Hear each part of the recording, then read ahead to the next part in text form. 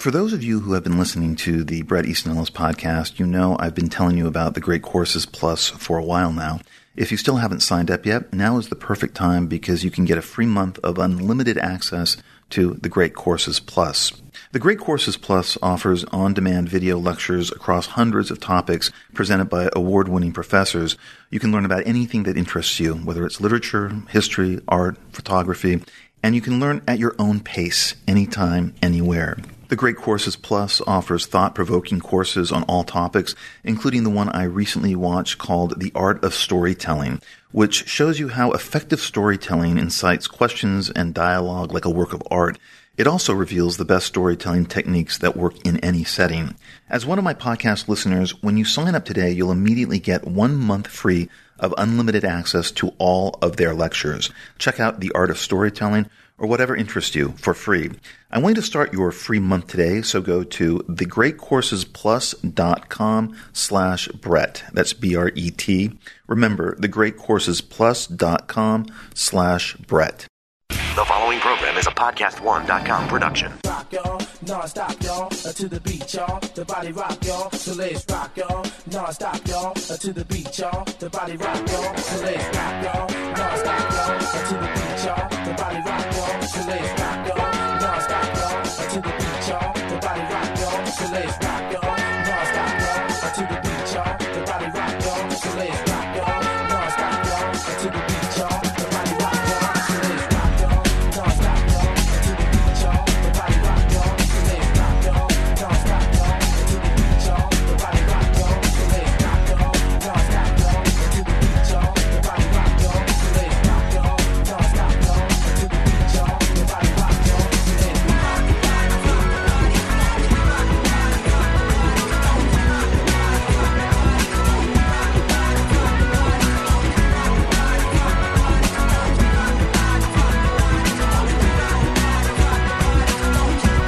body rock y'all, so let's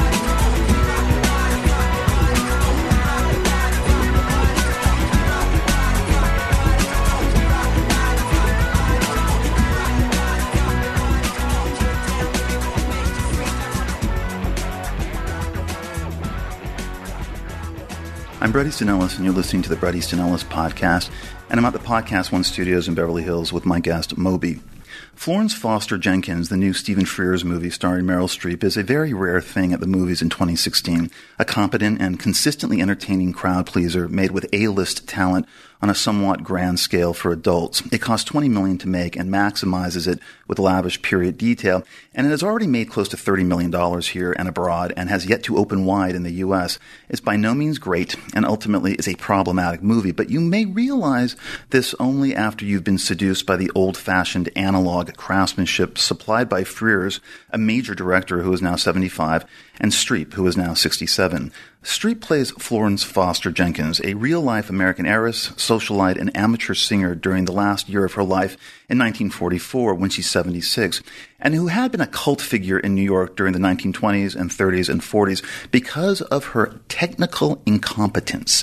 She was an absolutely terrible singer, a soprano no less, who had zero talent regarding pitch, rhythm, sustaining notes, or phrases. But because of this, she became a major novelty act. And the movie argues that she was completely unaware that her severe lack of talent is what made her a must-see performer, with crowds both laughing at her and cheering her on in tandem. Jenkins decided to believe one narrative over another, and her loyal fans included Cole Porter and Enrico Caruso, while her accompanists on piano, Cosme McCoon, played by Simon Helberg, desperately kept up with Florence, making in-the-moment adjustments to compensate for her constant off-tempo variations and caterwauling, You never knew where a song was going to take Florence. And Jenkins was protected by her domestic partner, St. Clair Bayfield, played by Hugh Grant in his best screen performance, acting as her manager, who the movie portrays was someone who made sure Florence never learned the truth about what people really thought of her singing, bribing patrons and writers and critics to respond favorably to her, cocooning her in a self-made bubble, protecting her from the reality of the response she received from a large part of her audience. He created a fake world for his beloved so she could thrive and bloom, so she could forget the keen disappointments of her life and the pain of her young adulthood, which has forever scarred her both physically and mentally. And yet it must be said, Florence never let this scarring define her. She was certainly nobody's victim. Florence is an unironic survivor, a life force, the movie argues. And maybe she was, or maybe she wasn't, but of course she is, because she's played by Meryl Streep, who gives a glorious camp performance that is both totally sincere and completely committed. I love the comic performances Meryl Streep began giving in the late 80s, early 90s. She-Devil, Postcards from the Edge, Death Becomes Her. But she's looser and more free now, and gives a kind of joyous what-the-hell performance that you don't see a lot of anymore in prestige pictures like this. Everyone has become so grim and careful. And when she starts singing as Florence, she's the funniest she has ever been. Frears, like an old pro, masterfully teases out this moment before we actually hear Florence sing in her parlor room while auditioning accompanists in one of the first scenes in the movie, about 10 minutes in. And when Streep finally unleashes this voice to shocked newcomer McCune, it is the funniest scene I've seen in movies this year. In fact, whenever Streep goes into one of her delirious arias, this is the funniest movie of the year. I can't imagine another actress daring to pull this act of total self-delusion off with such crazy nutso physicality, dressed in wings and tinsel and flowers, gyrating her elderly hips, her hands fluttering with emotion. There's so much goodwill here that you can't help but give in. And you begin to actively resent the people, the evil critics, the bitchy society crowd who want to tell Florence the truth. The movie squarely places you on her side. A year ago, last summer, Streep starred in another movie about a mediocre singer, the Jonathan Demme-directed Ricky and the Flash, written by Diablo Cody. But Florence Foster Jenkins is smoother and much easier to take. Ricky and the Flash was an awkward boomer elegy about boomer perseverance. Florence Foster Jenkins is both more specific and also more universal. But this is where the problems lie. For Frears, this movie exists somewhere between his other hit movies about elderly women. The Queen, a minor but near-perfect movie with Helen Mirren as Queen Elizabeth, dealing with Diana's death in that redefining week of 1997, and Philomena, a too cute by half and overly sentimental pool of pathos with Judi Dench as the mother of an orphaned AIDS victim. And at times it's hard to believe this once renegade filmmaker who was behind My Beautiful Laundrette, Prick Up Your Ears, Dangerous Liaisons, The Grifters, and 2 Roddy Doyle adaptations really buys into this airy confection. But maybe Frears was drawn to the confusion that ultimately lies at the heart of this movie, because it is impossible not to notice that in this moment, and whether you want to see this or not, this is, yes, a movie about white privilege and what it can buy you. And since we are so much on the side of Streep as Jenkins and the movie itself, we can watch the movie without becoming too uncomfortable about the irony of this hovering everywhere. And I guess it is supposed to be wrenching and borderline tragic when Florence accidentally comes across the ruse her beloved has carried out for her during these years. Seeing Streep as Jenkins floundering around, holding a bundle of papers she's pulled out of the trash, filled with terrible reviews of a recent concert performance, and then totters over and faints in the lobby of her building, overcome with the reality of it all, well, you can find it sublime or ridiculous, or you can find it to be a bit of both. You can find it as the moment the movie acknowledges the irony of its white privileged protagonist, or perhaps it just devolves into sentimental melodrama. But to offset this notion of white privilege, the ads for the movie have championed something more disturbing and pervasive in the culture, and that is the idea that everyone has a voice that needs to be listened to, that everyone needs to be heard, that everyone should have a shot, that everyone, no matter how talentless, should get to play at Carnegie Hall, which is exactly what happens at the climax of Florence Foster Jenkins, and which was sold out weeks in advance with at least 2,000 people turned away at the door in October of 1944, most of them delighted by the prospect of watching the novelty act that Florence herself never thought existed. She thought people really liked her, and that she was as good a singer as people were paid to tell her. If there is a metaphor you can locate that mirrors the contemporary world, then Florence Foster Jenkins and the way it is marketed locks into the worst fairy tale fantasy of millennial culture, and which is why it might become a big hit with younger audiences instead of only with the AARP crowd. And this message is, yes, little snowflakes, everyone is a very special snowflake, and every snowflake voice needs to be heard and championed and loved. The difference is that Florence Foster Jenkins wasn't a narcissist, and she wasn't aiming for ideology in order to prove or victimize herself like so much of millennial culture does. She just wanted to have fun. Fun. Oh yes. Does anybody remember fun? Watching the soullessness of the MTV Video Music Awards the other night, a program that did not contain one single fun or compelling performance. In fact, barely 24 hours later, I can only tell you that, yes, Beyonce, Rihanna, Britney, and Nick Jonas performed somewhere along the line, but I can't remember anyone else. You would have barely noticed that there were, in fact, a couple of legitimately interesting videos nominated, especially Kanye West with his epic 10-minute Famous video, the year's most daring provocation. Even though Lena Dunham called it one of the more disturbing artistic efforts in recent memory in an alarmist Facebook post, and she went on and compared it to a snuff film in its depiction of naked women, as if the nude images of Donald Trump and Kanye West and Chris Rock in the same video aren't far more disturbing than Taylor Swift or Anna Wintour. I really, really hope that Lena Dunham does not start turning into the Andrea Dworkin of our generation, yet another young feminist social justice warrior at work, finding women as victims seemingly everywhere. But it seemed as if the MTV Awards were a shrine to this kind of thinking as well, going way out of their way to extol female empowerment, which is getting very, very boring. And I'm not going to say it's the reason that the ratings for the VMAs were down 35% this year, but I'm going to ask, who in the hell was the show for this year? There was nothing disturbing or shocking, no blurred lines or a stoned Miley bitching it out on stage with Nicki. There was no kind of rupture, and therefore no kind of fun. Everyone got along in the kind of fake solidarity and fake inclusiveness that doesn't exist, but that MTV and corporate culture wants to extol, and which my favorite 22-year-old provocateur felt the need to denounce in an email to me, like he did with last year's VMAs at the beginning of the Kim Gordon podcast, and which really echoed what so many people felt about this year's dreadful variety show. This millennial wrote, and I'm quoting here, and this is a much more abbreviated text than what I read last year, and I do not agree with everything he espouses.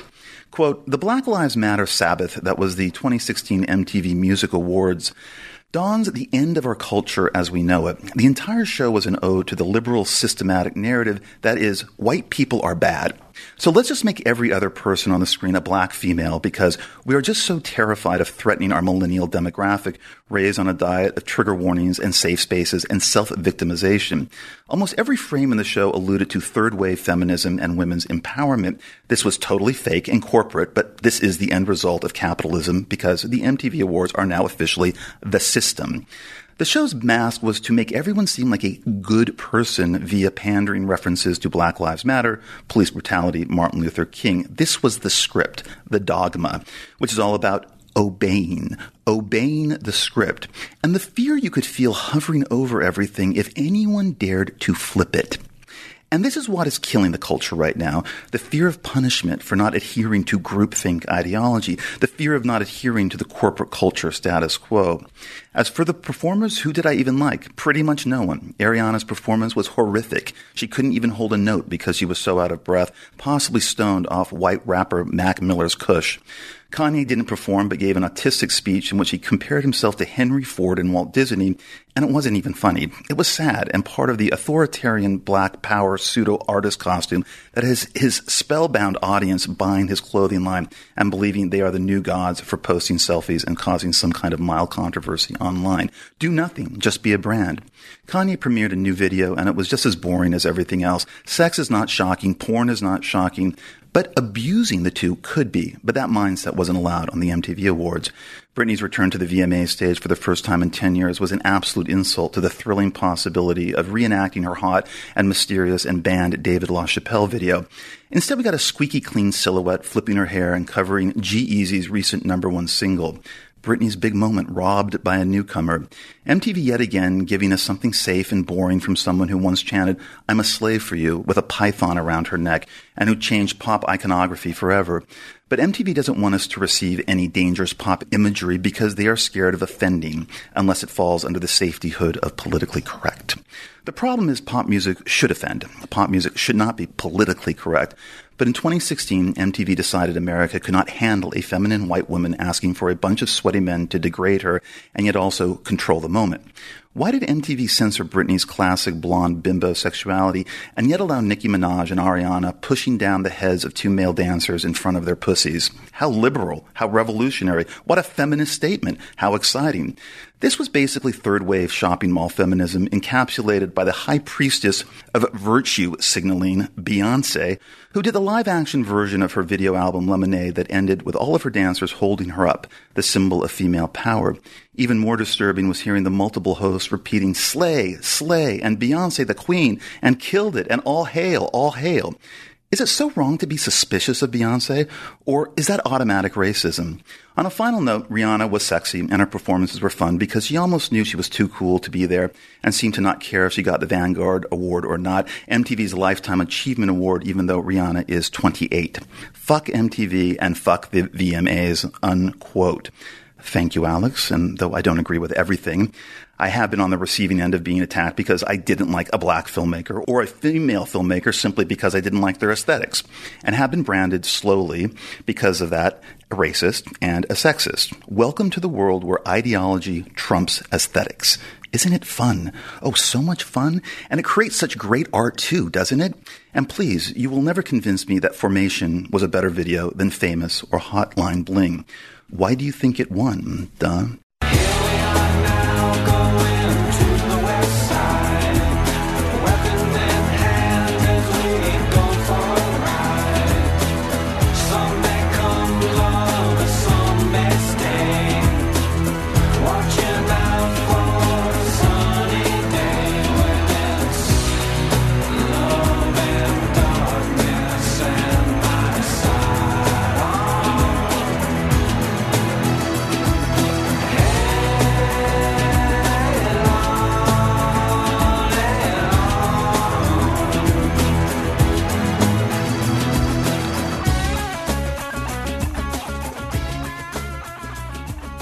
Well, what does this have to do with Moby?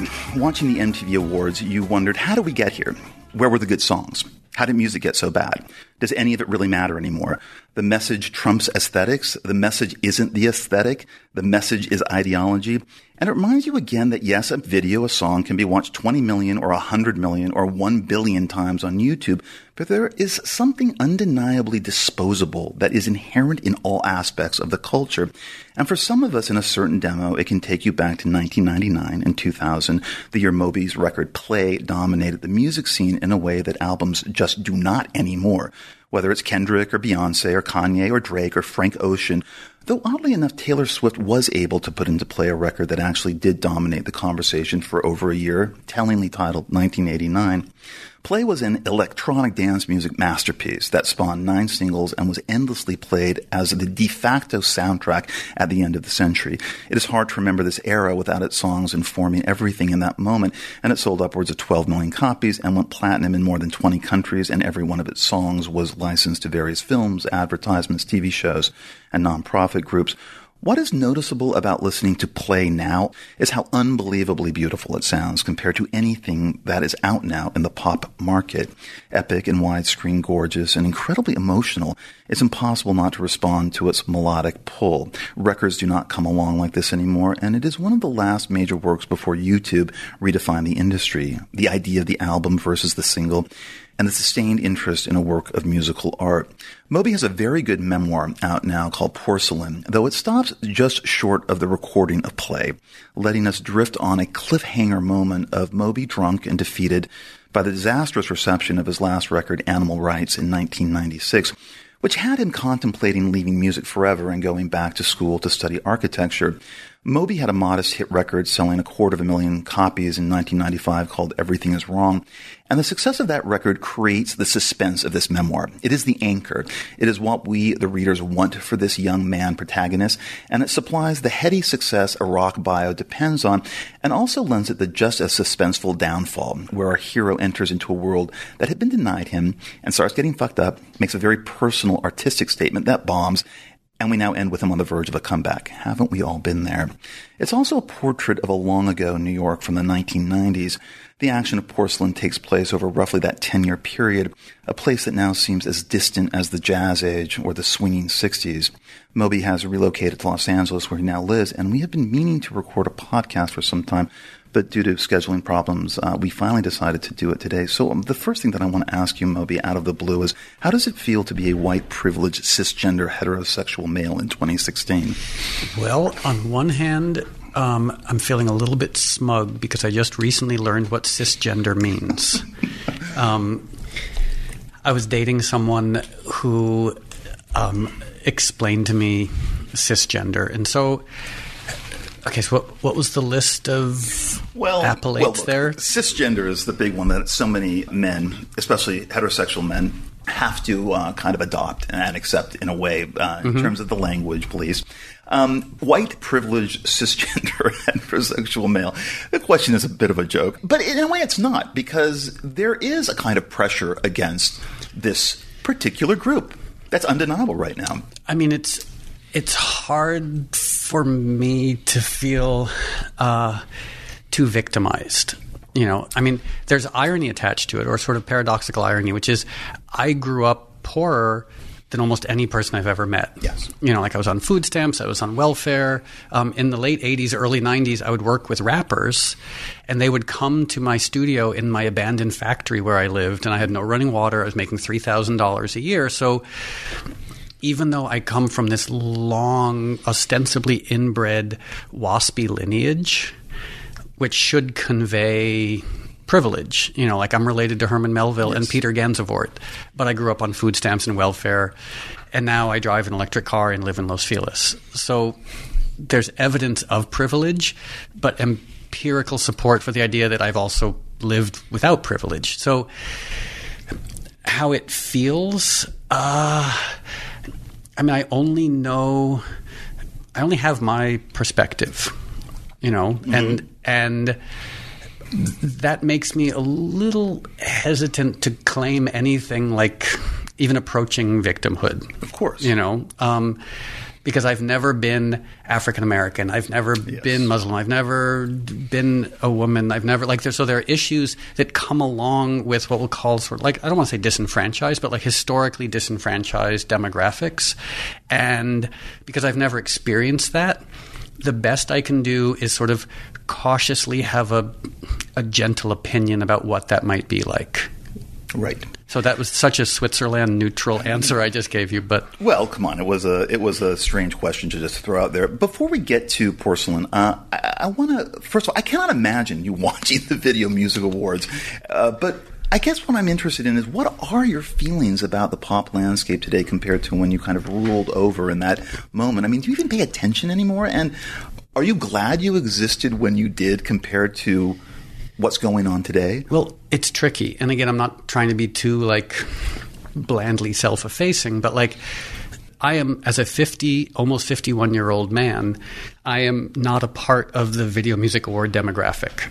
So when I look at the Video Music Awards, and it just quite literally means nothing to me. Yes. There's certain things in life that just don't register, you know, that you're just this complete neutrality.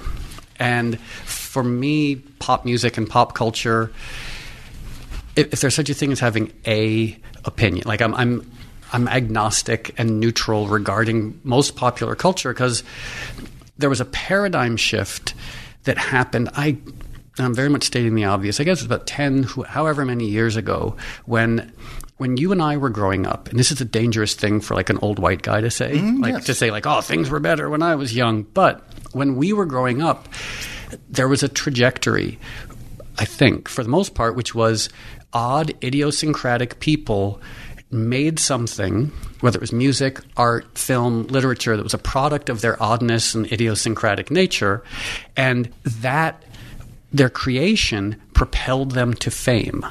And then the paradigm shift was when good-looking people became famous for being good-looking and then used their fame to make stuff. Mm-hmm. So the creation followed the fame as opposed to the fame following the creation. Mm-hmm. And when that happened, so now art and culture has become a bizarre spectator sport where people are more focused on the famous person as opposed to anything they might have created. Like, everyone just knows that, like, all these pop stars, like, their music is pleasant to hear in the gym, but you never cry to it. Yes. You never define yourself by it. You'd never cut your hair according to it. You'd never get a tattoo or move across country. You'd never be motivated by passion around any of this banal pop music. You know, the passion that people have is for the personalities, and that's just not very interesting to me. No, it isn't very interesting, and I've been dealing with this professionally because I've been directing a web series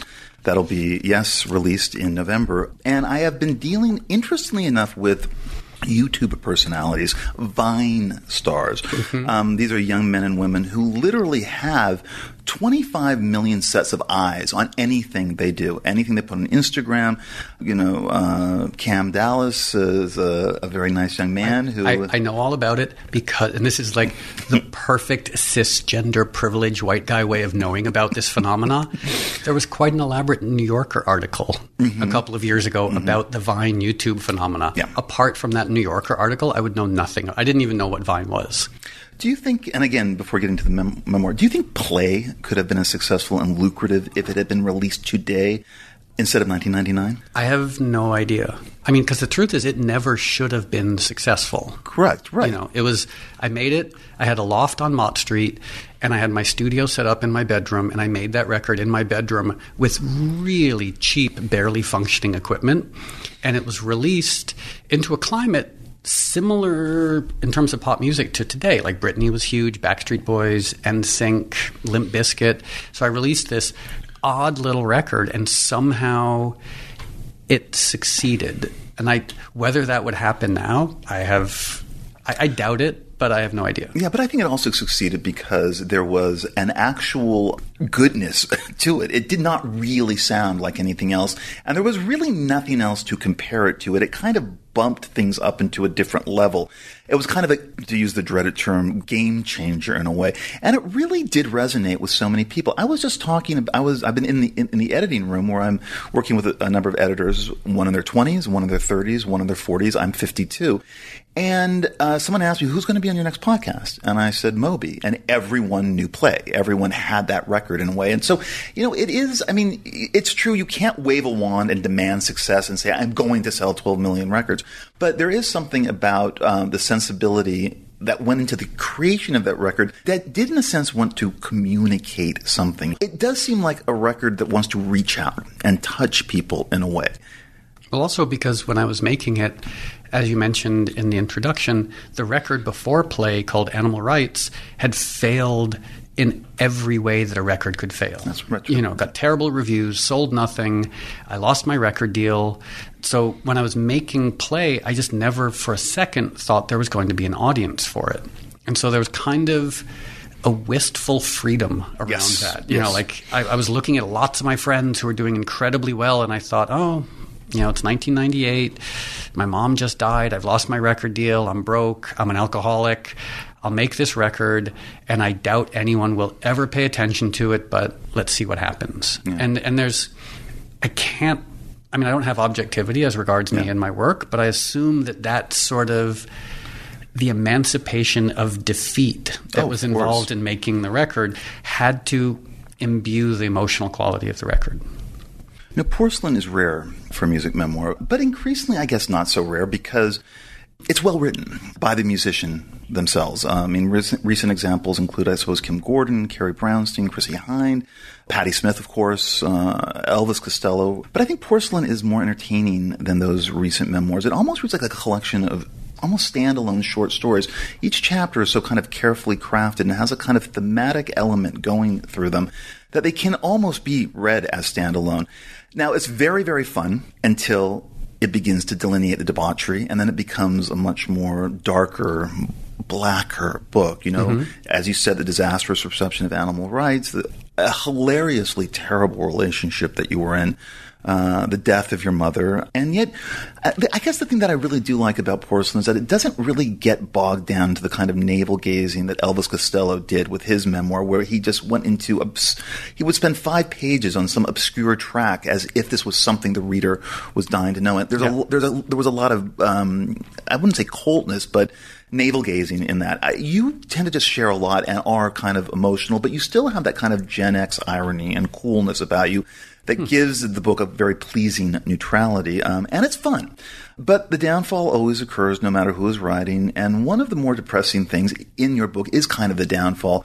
And the thing that I can kind of, I guess, relate to in a way is the excitement of the first tour compared to the excitement of the last tour. Just kind of a great metaphor for, I guess, what happens to you when, you begin to live a life like that. But I'm assuming you were a big reader. But this is the first large-scale piece of prose, I guess, you've written. Mm-hmm. And what I'm interested in is who influenced you, and were there things that you wanted to avoid when writing this? What were the cliches you were afraid of if you were writing this, or did you just not even self-censor yourself and just go ahead and write this thing? Well, when I first had the idea of writing a memoir, I thought I would do what most musicians do, is get someone else to write it for me. Yes. I had this idea of like sitting down with someone once a week, drinking tea, telling them my stories. They would turn it into a book and I would take credit for it. And then my literary agent sort of pulled me aside and said, you're descended from Herman Melville, which in no way from a hereditary perspective means you're going to write a good book, but you have to try. Like it would be an egregious hereditary affront to not try and write your own book, which I didn't want to do. I wanted someone else to write it for me so I could take the credit.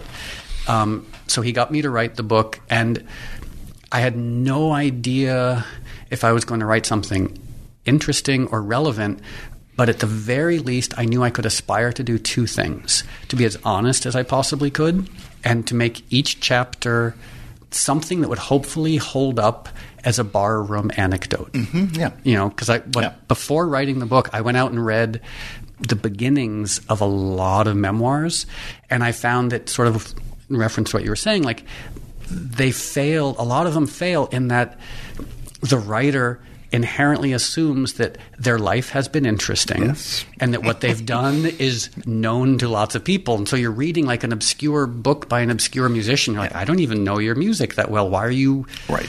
So I wanted to write something that was generous, and the book that inspired me the most was John Cheever's memoirs. But for readers, listeners, this is John Cheever's best book, I think, by the way. Better than his fiction, even better than the short stories, I think. It really is an amazing piece of writing. The Journals of John Cheever. Yeah, the Journals of John Cheever. Because I grew up, I had that red paperback version of John Cheever's short stories, and I loved it. Having grown up in Connecticut, like there was a lot of relevance and resonance there. But then I read a lot of throwaway music memoirs, and then I read John Cheever's journals.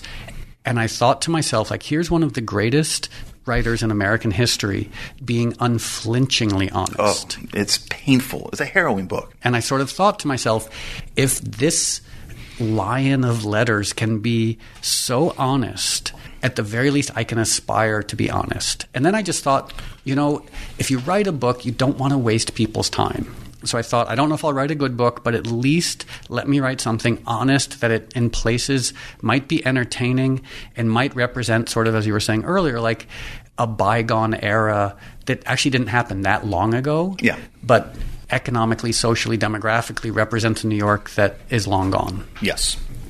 The writer, Jonathan Ames, is a friend of both you and me, and I've known him since the late 80s, and when he was becoming quasi-famous for his pieces in the very wild pieces in the New York press. About putting hairbrushes in his butt. Yes, things like that. And on this podcast, he felt that he, at times now, does not take certain stories because of... He didn't use the term politically correct. I'm not saying he did, but that we're in a moment where he feels...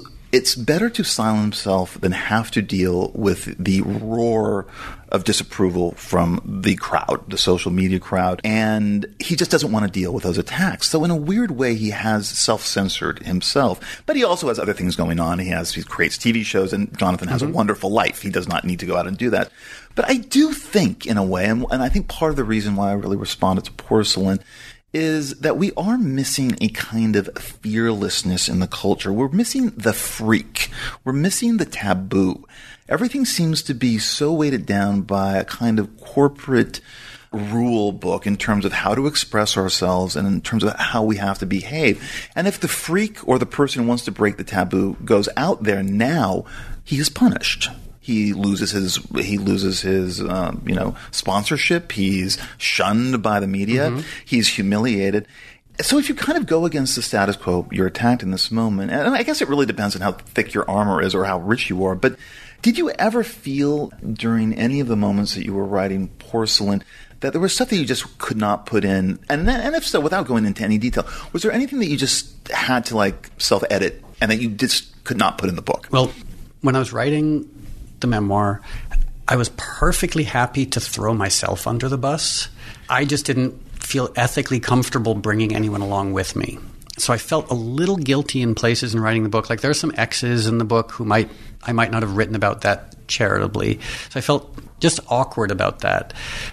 In terms of self-editing, no. I mean, I want to be an agreeable interview subject and say that, yes, I self-edited this because of concerns about political correctness. My orientation towards social media changed, I guess, about 10 or 12 years ago. Being sort of narcissistic, I was online reading about myself. Of course. And I went to Gawker, and someone had written some piece about me in Gawker that was mean. Yes. But then I read the comments. And there was one comment where this guy said if he saw me on the street, he would stab me repeatedly and watch me bleed to death in the gutter. And I read that and I simply thought to myself, okay, there are 3 ways I can respond to this. 1, I can find this person and drive him out to the Meadowlands and kill him slowly, which is what I wanted to do. 2, I can find inner peace and enlightenment and transcend this vitriol. Or 3, stop paying attention. So what I've done since then, I just don't read the comments. Like, for example, during the run-up to the last election, Hillary Clinton is an old friend of mine. Mm-hmm. We've worked together. And she's progressive, and Bernie Sanders was a great guy. I would have happily supported him, but I said a few things that were supportive of Hillary. And I was brought to my attention that people were not very fond of what I had said. And I was like, I was very confused. I was like, but she's pro-choice. She believes that climate change exists. Like, she has a pretty, for the most part, impeccable progressive history. But some of the Bernie supporters, and it was so odd because I was like, Bernie's great, wonderful, Vermont Jewish socialist, amen to him, I'll support him if he gets, but I didn't know that the winnowing net of correctness had become that crazy where people were criticizing, it's the circular firing squad. It kind of reminded me of, on a lark, not that I'm a communist, but I went to a meeting of the American Communist Party at Cooper Union. Mm-hmm. This guy, Eric Drucker, was speaking, and I've always liked his art. And I got to listen to the old communists who were still arguing doctrinal points from the 30s and 40s. Mm-hmm. And I realized something. I was like, okay, 1, no one cares.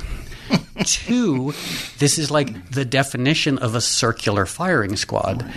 And so in popular culture, I think sort of when I was listening to what you were talking about earlier, there's this bizarre, insular, provincial relationship that people have with their emotions and their screen. So people sit in front of their screen and they go on Reddit or they go wherever and they get so caught up in these debates, but no one's listening. No one cares. And the world is not being – the only way the world is being changed is by these people being absent from the world. And I sort of feel like if you actually care, if you want to make the world a better place, you have to be engaged in the world in a pragmatic way that holds up when you apply criteria to your actions. Yeah. Do you know what I mean? Yeah. And so that's my biggest issue with a lot of political correctness is simply how pointless it is. If it's not – achieving goals, broadly defined goals for the individual, for the culture, then why waste your time with it, Yeah. I mean, who on their deathbed wants to be remembered? Like, they're on their deathbed and they want to find, like, personal satisfaction in knowing that they commented a lot and they got 3 responses. Like, it's such a waste of a person's life. I know. Being a top cultural commenter on some of these message boards, you know, when I see who those people are, it always amuses me. But yeah, you got to watch the message boards. I mean, you've got to certainly, grow a thick skin if you want to deal with that all. Like, I just choose this, like, naive, East LA ignorance. I'm like, I do stuff, post a picture of me and Hillary, just don't read the comments. Well, look, I mean, the thing happens even if you're on Twitter, where the comments really aren't hidden from you. You get the comments in your feed, and you don't really have to search for them. They're just there on your feed. And I just did something very innocuous the other night. I tweeted about this HBO show, The Night Of, and how I just thought... the finale, I watched it last night. Yeah. I just thought that the future really is no longer the 2-hour movie theatrical going experience. Mm-hmm. And that The Night Of, to me, kind of represented the moment this clarified it for me.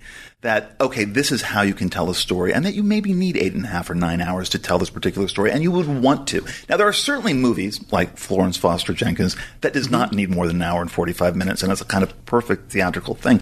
But when I tweeted this, there were, of course, people who automatically agreed, and then the trolls came out and the haters came out and said, how dare you say this? I mean, how dare you think that this should replace the theatrical experience or the 2-hour movie? This is the dumbest thing I've ever heard. And it basically lasts for about, 8 hours, and you can either deal with it or choose not to deal with it. But it is the language, and it's not something that anyone should be so offended by in a way, because it's such a natural part of the evolution of your opinion going out there. Not. Oh, to that point, please. One thing that I've learned is, like, when I first, this is like going back to like 99, 2000, when I first found myself on the receiving end of online vitriol, I took it very personally.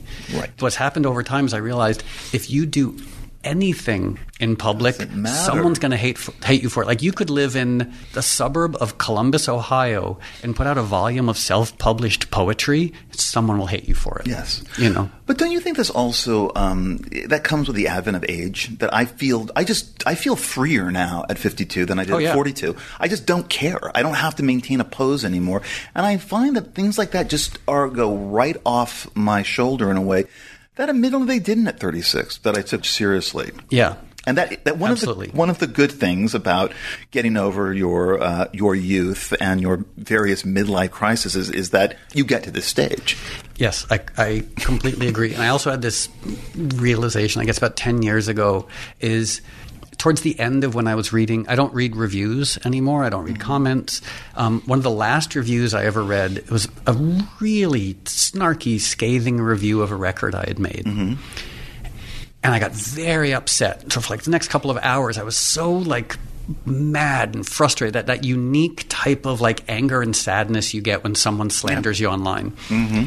And then all of a sudden, I had this little voice in the back of my head and said, you being me in this case, like, I have just ignored the trillion wonderful things in my life, and I've outsourced my happiness to someone I've never met.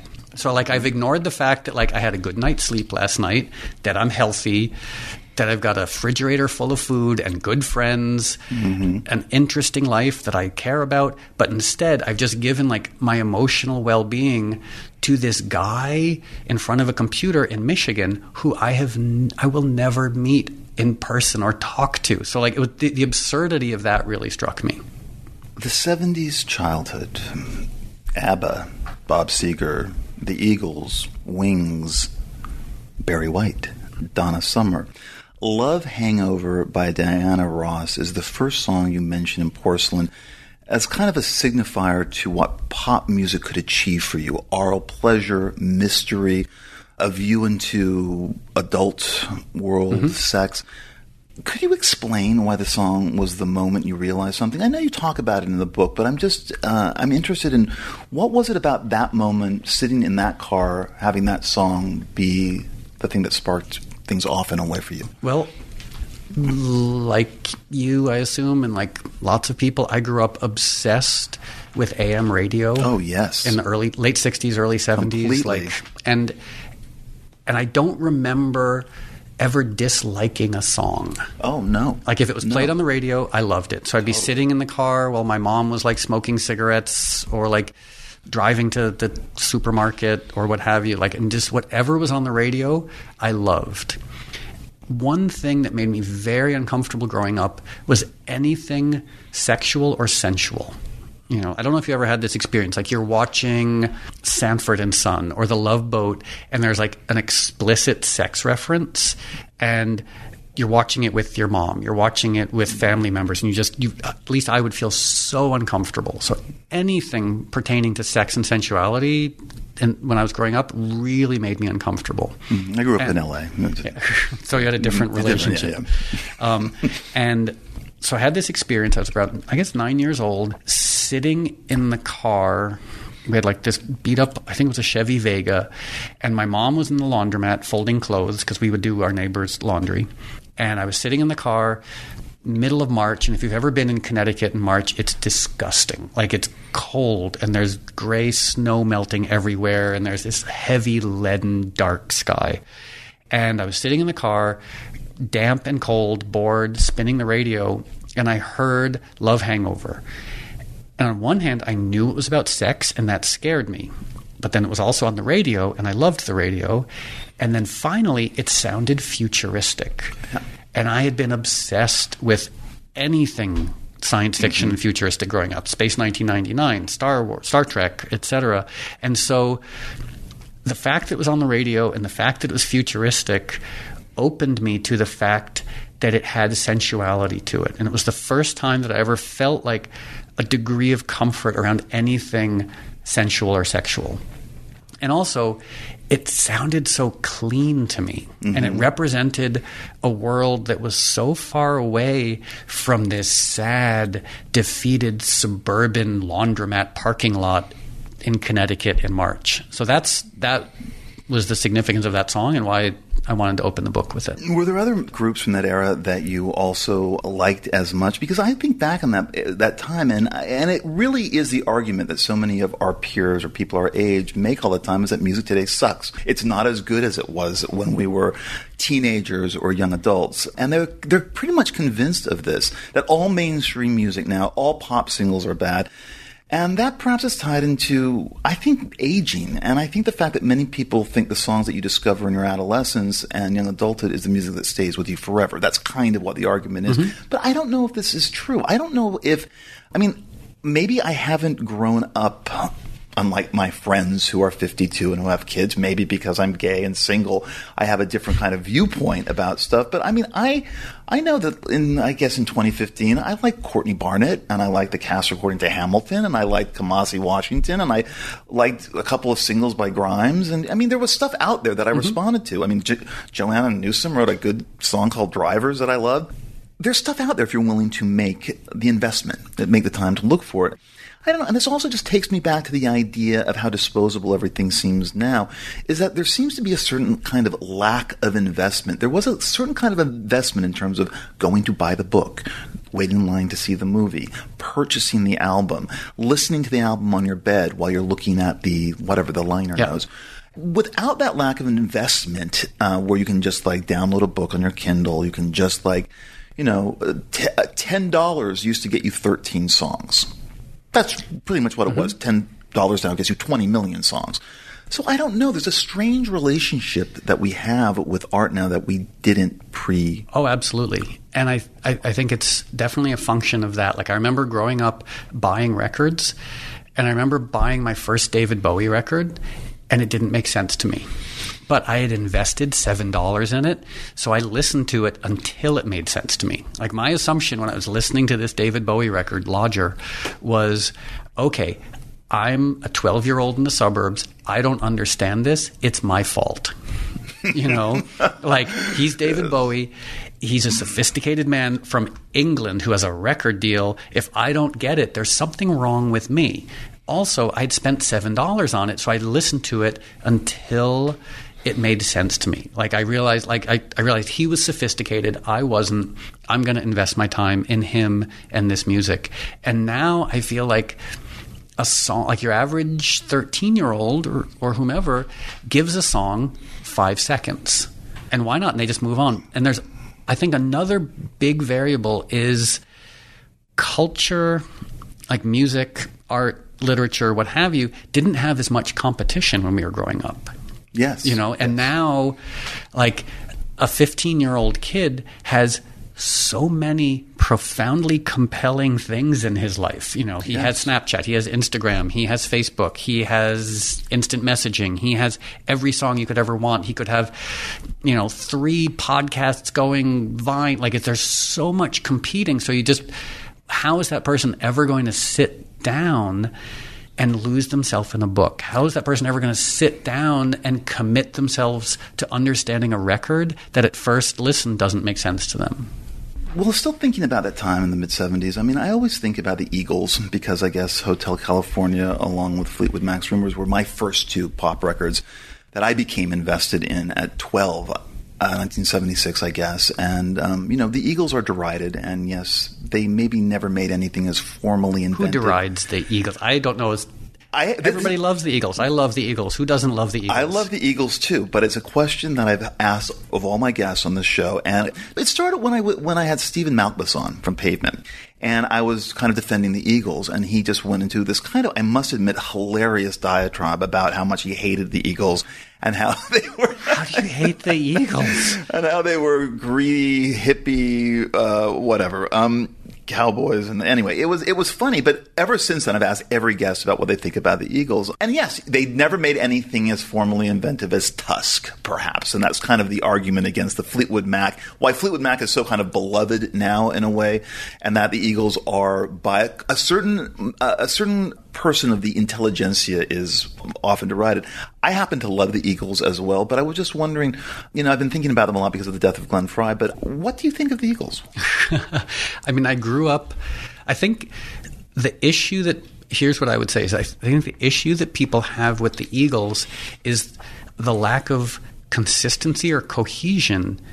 Like, the Eagles don't immediately stand – they stand for L.A. in the 70s, but the fact that they had like 4 or 5 singers and songwriters, that's unprecedented. Like, normally Fleetwood Mac had 3 or 4 singers, but like there was some weird cohesion to it. And the Eagles, there are a couple of Eagles songs that I truly don't care about. Yes. But then there are some that are so – like, I heard Life in the Fast Lane the other day, and I was like, it felt like time travel. I wasn't in L.A. in 76, clearly. Yeah. I was in suburban, sad Connecticut. But, like, I felt immediately like I was, like, snorting coke in Malibu in a redwood hot tub. And I heard Desperado the other day, and it brought tears to my eyes. Like, how can you hate a band that created Desperado, Life in the Fast Lane, Hotel California? There's so many wonderful songs. I know. And the fact, I just watched, there was a documentary on the Eagles. The big long one. And they came from, like, wonderful, humble Echo Park beginnings. They had that, like, apartment with Jackson Browne in Echo Park. And it was like, you can't judge, like, you can't say, like, it's sort of like the equivalent of judging David Bowie based on Let's Dance. Right. Perfectly fine record, but if you decontextualize it, it doesn't stand up. Same thing, like, you can't judge the Eagles on them playing a Microsoft corporate event. You have to judge them on sitting in their unair-conditioned apartment in Echo Park writing Desperado. Well, this gets back to the idea of ideology versus aesthetics, that people are so wrapped up in the ideology of an artist of that moment that they kind of ignore the aesthetics to a degree. Now when I'm driving home, I'm going to listen to Eagles on Spotify because you've just, like, it. I mean, of course, there are those 1 or 2 songs, but it's the same thing. Like, you mentioned Bob Seger earlier. Oh, yeah. Like, Bob Seger, I love, unironically, unapologetically, I love Bob Seger. I do too. If I'm listening to Bob Seger's greatest hits, I don't listen to Rock and Roll Never Forgets or... No. I listen to Beautiful Loser. I listen to Still the Same. I listen to Hollywood Nights. No, I know. I mean, it's like, pretty awesome catalog. Even into the early 80s. There's some Roll Me Away is a great song. There's that one song, We've Got Tonight. We've Got Tonight, yeah. One of the most beautiful. It's so existential. I was just listening to it the other day, and the lyrics are like, it's this defeated man and this defeated woman alone in a bar. And it stands as such a sort of, like, it's a metaphor for this, like, existential crisis in the face of the void. Oh, yes. Like they're just saying, like, you know what? There is the void, and it does not embrace us. It doesn't shun us. It's just there. The only thing, like, it's sort of like the evolution of Camus through his fictions, like the only thing we have is our solidarity and connection with each other, because the void seems to be indifferent. Maybe I'm overanalyzing a Bob Seger pop song, but I don't think so.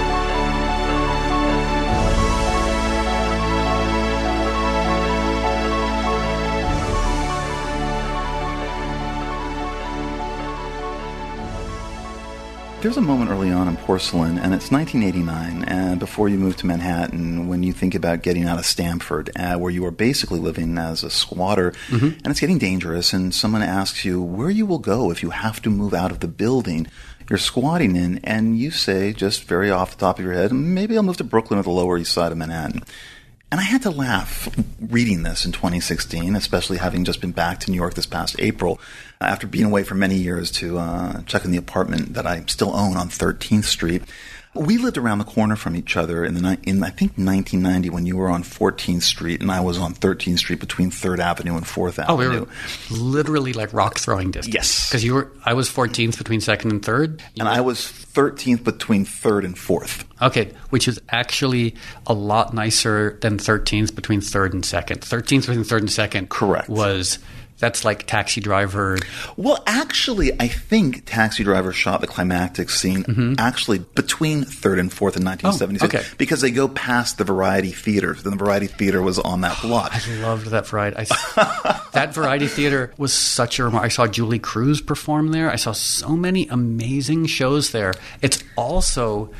There is such a strange, upsetting historical detail to that theater.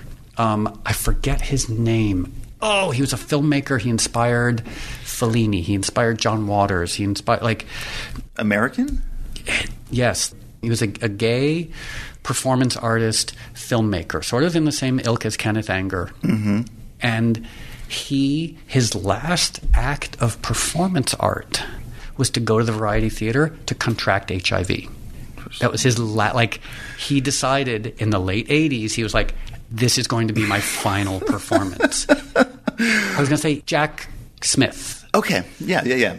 I think it was Jack Smith. And that was his... So whenever I would walk by the Variety Theater, I would think... Wasn't he responsible for Flaming Creatures, was he? Yeah, Flaming Creatures. I know exactly what you're talking about. Yeah, Flaming Creatures, which inspired Fellini. Yeah, you watch, Satyricon, and then you watch Flaming Creatures, Fellini, it was just like an homage to Jack Smith, essentially. But it's just interesting because we both left New York after having pretty long runs there. I think I stayed there a little less longer than you did. About 18 years I lived in New York, and then I moved back to L.A. Well, why? I mean, initially two things for me. The party was over at a certain point. I had a good run, but New York just did not speak to me in the way that it used to. Mm-hmm. And it was also easier to find debauchery in it for me than it was here in L.A. But why did you leave ultimately, and why did you relocate here? And I don't see it. Some of my friends in New York see it as a kind of defeat. I don't at all. I see it as a kind of door opening. Yeah. I was born in Harlem in 1965, and I thought I would live in New York forever.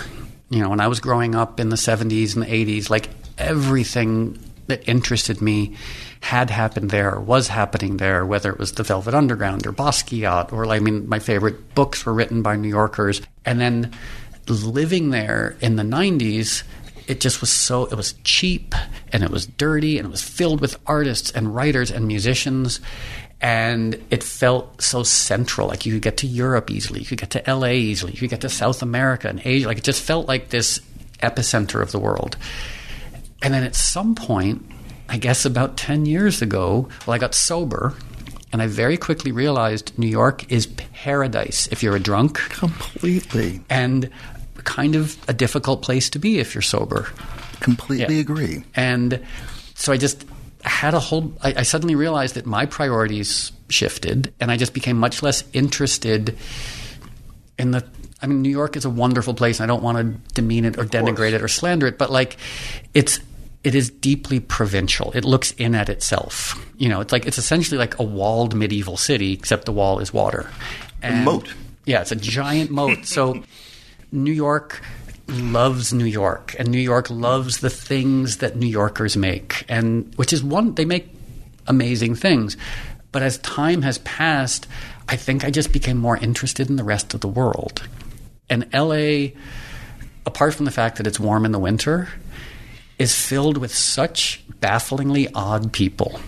We have David Lynch, and we have Shepard Fairey, and we have Kenneth Anger, and there's such a incomprehensible strangeness to Los Angeles, and even the geographic elements. The fact that we have 2 million acres of mountainous state parks in LA County, and we have desert, and we have bizarre beaches, and we have Latino culture and Russian culture, and so much oddness. And I think the main thing that keeps me here, it's two things. One, comfort, because you can be very comfortable here. You can have for what you would spend on a studio apartment in New York, you can have a 4-bedroom house with a pool and trees outside. So that's nice. But there is a sort of Byzantine strangeness to Los Angeles that never bores me. Even if LA is boring, at its core, I'm not bored, because I know that something odd, wrong, complicated, and baffling is going on somewhere. And to be a little esoteric about it, I like the fact that LA is one of the only cities on the planet that is surrounded by non-human environments. When you're in Europe, if you're in Brussels, and I love Brussels, not trying to make enemies of the Belgians, but if you're in Brussels, or you're in New York, or you're in Milan, or you're wherever, all your neighbors are human. You throw a rock and you hit another city, and so you start having this very anthropocentric view of the universe. LA, you drive a few miles in one direction, and you are in a desert that does not support human life, that is billions of acres large. And there's something existentially relevant and fascinating about that. That's why I'm an Angelino.